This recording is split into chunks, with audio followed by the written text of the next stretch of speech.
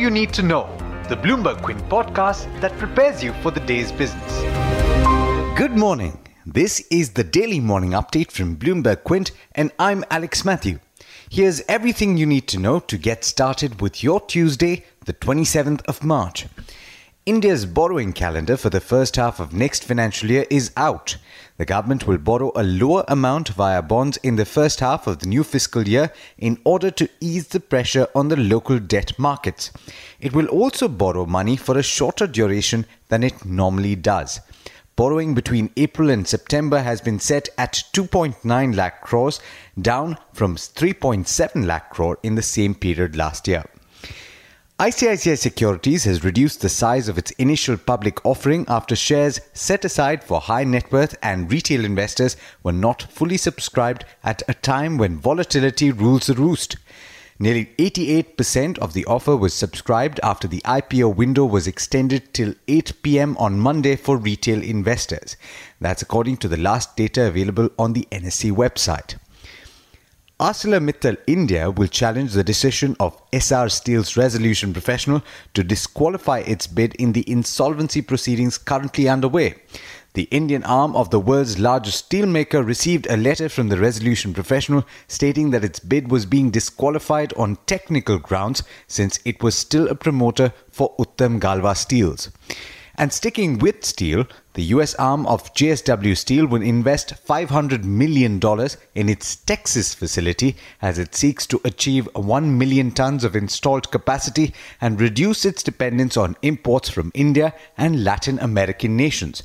The company's decision has been spurred by recent moves by the Trump administration to impose levies on steel imports. The Power Ministry is considering a proposal by NTPC, Power Finance Corporation and the Rural Electrification Corporation for jointly floating an entity to bid for assets under the new insolvency and bankruptcy law. That's according to the Minister in charge, R.K. Singh. India is staring at a water crisis this summer with reserves at the country's 91 reservoirs currently at 27%, down from 39% at the same time a year ago. In international news, Kim Jong-un apparently made a surprise visit to Beijing on his first known trip outside North Korea since taking power in 2011. Further details of his trip, including how long Kim would stay and who he would meet, were not immediately available. The US, European Union nations, Ukraine and Canada have expelled more than 100 Russian envoys in response to the nerve agent attack on a former Russian spy in the UK. Russia has vowed to retaliate. Facebook chief executive Mark Zuckerberg was invited to testify before the Senate Judiciary Committee next month by Chairman Chuck Grassley as questions mount over its data privacy practices. US President Donald Trump's administration is urging China to lower tariffs on cars and open its market to US financial services as part of talks to resolve a rise in trade tensions that has shaken global markets. In international markets, US equities surged back from their worst weekly performance in 2 years, with the major benchmarks climbing between 2.7% and 3.3%. Asian equities have gotten off to a strong start as well, with the Nikkei in Japan up nearly 1.6% in early trade. It's now over to Shraddha Babla for the trade setup for the day in India. Morning, Shraddha. How's it looking today? Good morning, Alex. Good morning, everybody. It's been a positive start in the Asian markets, but SGX Nifty futures are trading lower. In terms of stocks to watch, Punj Lloyd has received a EPC order worth 505 crores. KNR Construction has bagged 2 hybrid annuity model projects worth 2,964 crores from NHAI, while Dilip Bilkon has been declared as the lowest bidder for 4 new projects in Karnataka and Maharashtra worth 4,100 crores. A Dolphin Offshore Consortium has also won orders worth 154 crores from ONGC. You have Precision Camshafts, which has said they will buy 76% stake in a German company. And on the other hand, Tata Metallics has said that operations are going to be impacted on account of the shutdown of one of the blast furnaces at their Kharagpur plant.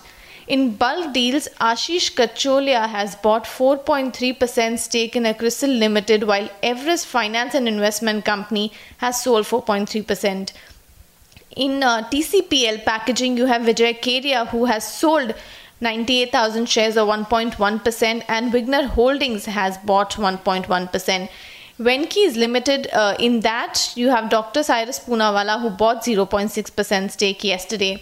Now, in who's meeting whom, you have Puravankara, Bodil Chemicals, PI Industries, EI Engineering, Rallis India, Vakrangi, Magma Film Corp, VRL Logistics and Astral Polytechnic. All of these companies will be meeting institutional investors and fund houses today.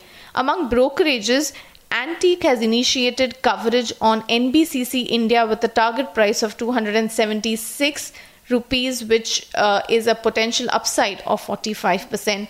But there's lots more that you need to know before trade actually starts. For that, log on to our website www.bloombergquint.com and click on the All You Need to Know tab, and you'll be prepared for the morning trade.